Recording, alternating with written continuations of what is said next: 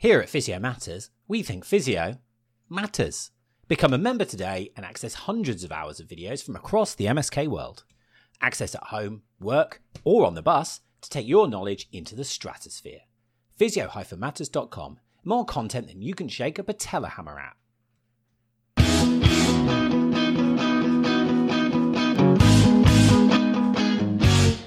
Here with Benoy and Mathew at Therapy Expo. Delighted to just grab him for some ad hoc content. You'll have seen Benoy at Therapy Live and has spoken on a number of different topics, and a prolific educator, very keen on the pragmatic application of various different things, both in terms of assessment, namely known for his work in and around hip and groin, but elsewhere as well, as course. And then also we're going to get into a little bit later about, say, treatment modalities, namely Shockwave, and some of the misconceptions that have occurred from that can sometimes overly discredit a modality, which is clumsy. So thank you so much for joining us. Yeah, thanks for having me. Yeah. So firstly, I want to get into hip, really, because I've never really understood or known about your answer to why the hip and why the groin, and then tell us about how the book came about. Yeah, I think for me, when I started in lower limb, it was way back, I think 12 years. I was sort of stuck with this sort of a lot of chronic cases who have been diagnosed with adductor strain.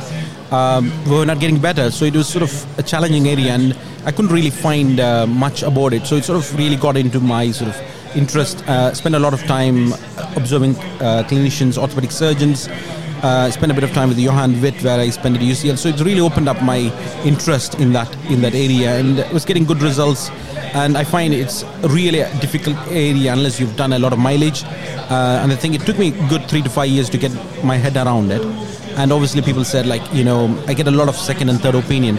And sort of, there's no like a method of anything. It's just I'm always trying to improve how to get better, because my initial focus was on impingement. Then I focused more on the dysplasia. Now my current interest is on the posterior hip, like the deep gluteal syndrome. So the beauty of hip is there's always something coming up in every 2-3 years. Right, you think you've nailed the osteoarthritis, impingement. There's a new kid on the block. So there's a lot more pathologies coming out of the woodworks, which means you're not really getting bored. So one thing I would say is, if you're a new grad physio, there's a lot of good work on shoulders, knees, and back.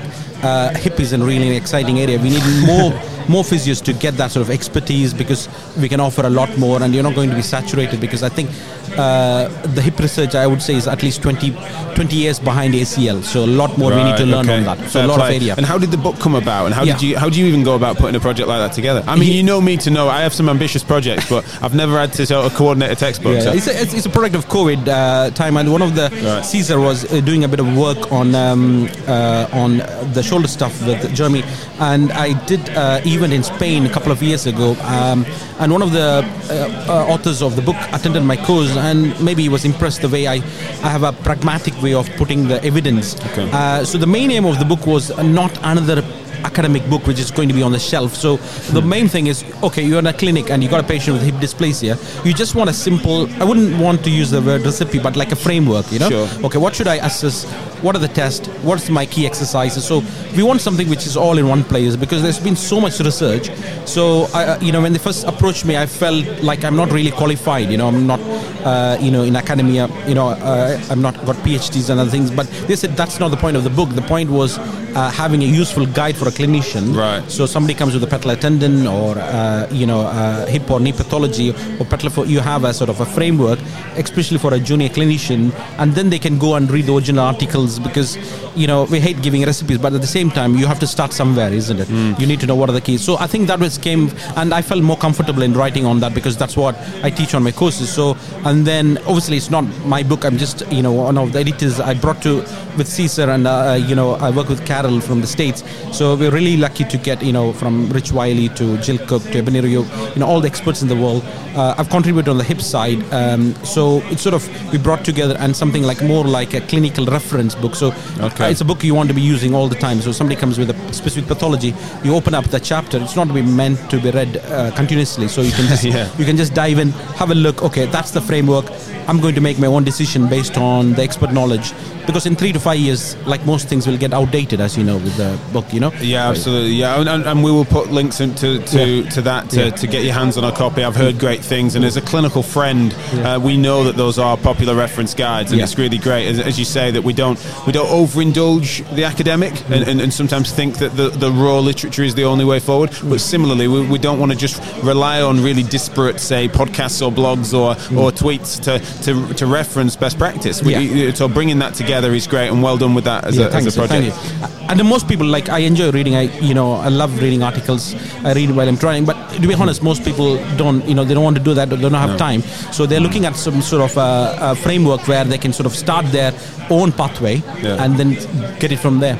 So one of the things I wanted to sort of pivot us to is certainly Shockwave. It's something that you've taught on for a long time. I admitted to you yesterday that I was what would be considered in this this day and age, the way that the evidence has gone, I'm a late adopter to it. But generally, it's something that I can see increasingly its place. And then it was interesting for you to say that yesterday, and forgive me if I'm putting words in your mouth, feel free to correct me, but you were saying that you can then see some of the ways in which the industry hasn't necessarily countered some of the, I won't say malpractice, but poor practices that mean that it makes it gets a bad light shone on it. So it's been quite an interesting thing on our journey over the last few years.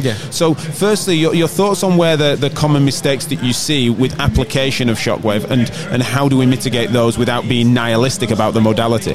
So I think, like with any effective intervention, there's that potential of giving harm.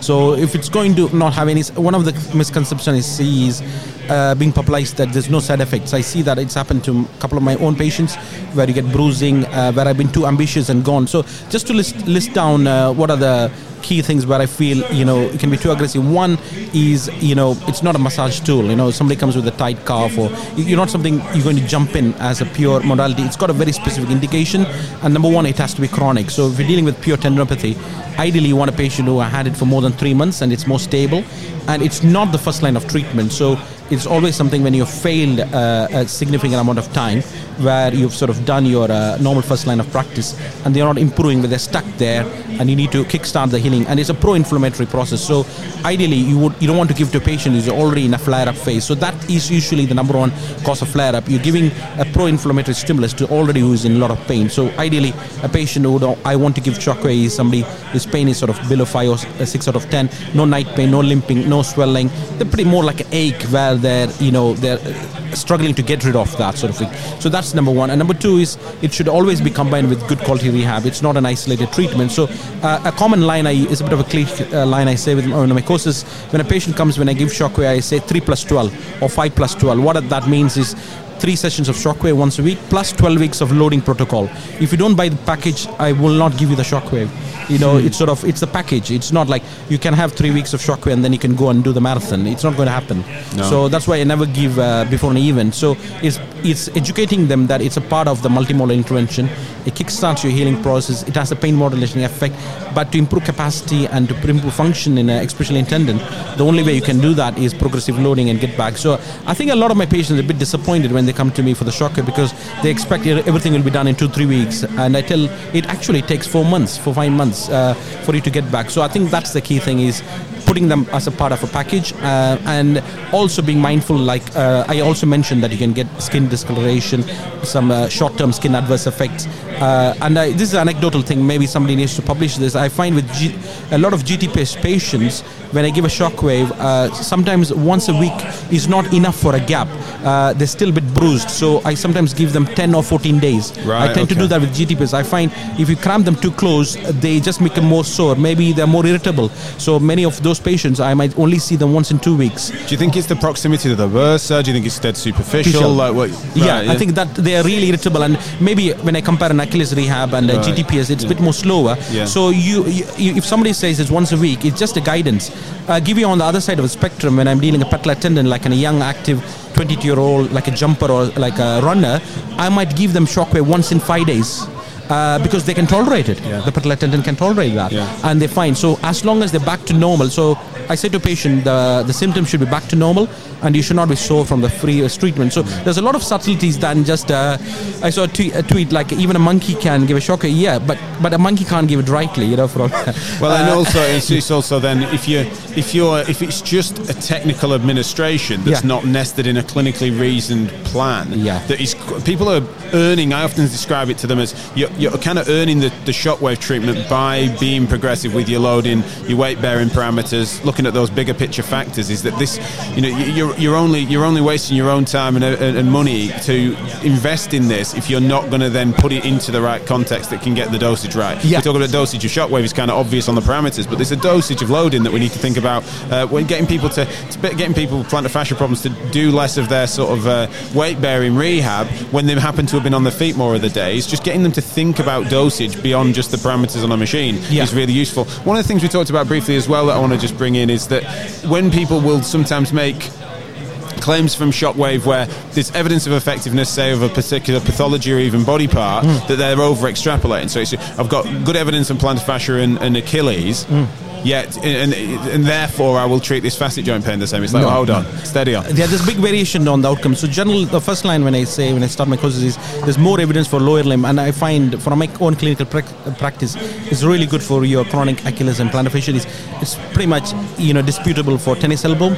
And only a small subgroup of shoulder, which is the calcified tendinopathy. So it seems the upper limb doesn't lend well. Maybe is it because it's not weight bearing, or maybe is it a different type of rehab? All tendons are similar, but they have their own parameters. So generally, if you're starting with shocker, you'll find your success is much better with the lower limb chronic cases than with upper limb. So if you're an upper limb physio, you might not really need shockwave because it might not add much to it. But if you're running a specialist physio or a foot and ankle or lower limb physio, you'll gain a lot from that. So we can't extrapolate from one area, whereas some areas you can be a bit more stubborn, some areas don't respond. So there's a big variation on the evidence on each area of the body. And it doesn't work equally. That it could be the same true for injection, for example, works really well for stage 1 frozen shoulder, not so great for a recurrent knee OA or patellar tendon. So you can't say injection doesn't work. Exactly. Fewer blanket statements, and we're all going to be a bit less in the dark. That seems smart. Thank you so much for your time today. Really appreciate it. Tell people briefly as to where they can find more about you. Yeah, so I'm all over social media. So the best place is Twitter at Function Fitness. I'm also on Instagram. So and the book details, it'll be great if you could share it on Handspring. Absolutely, Limited, we'll get those links attached to this podcast. Thanks again for your time. Really appreciate thanks, it. Jack, for having me. Bye.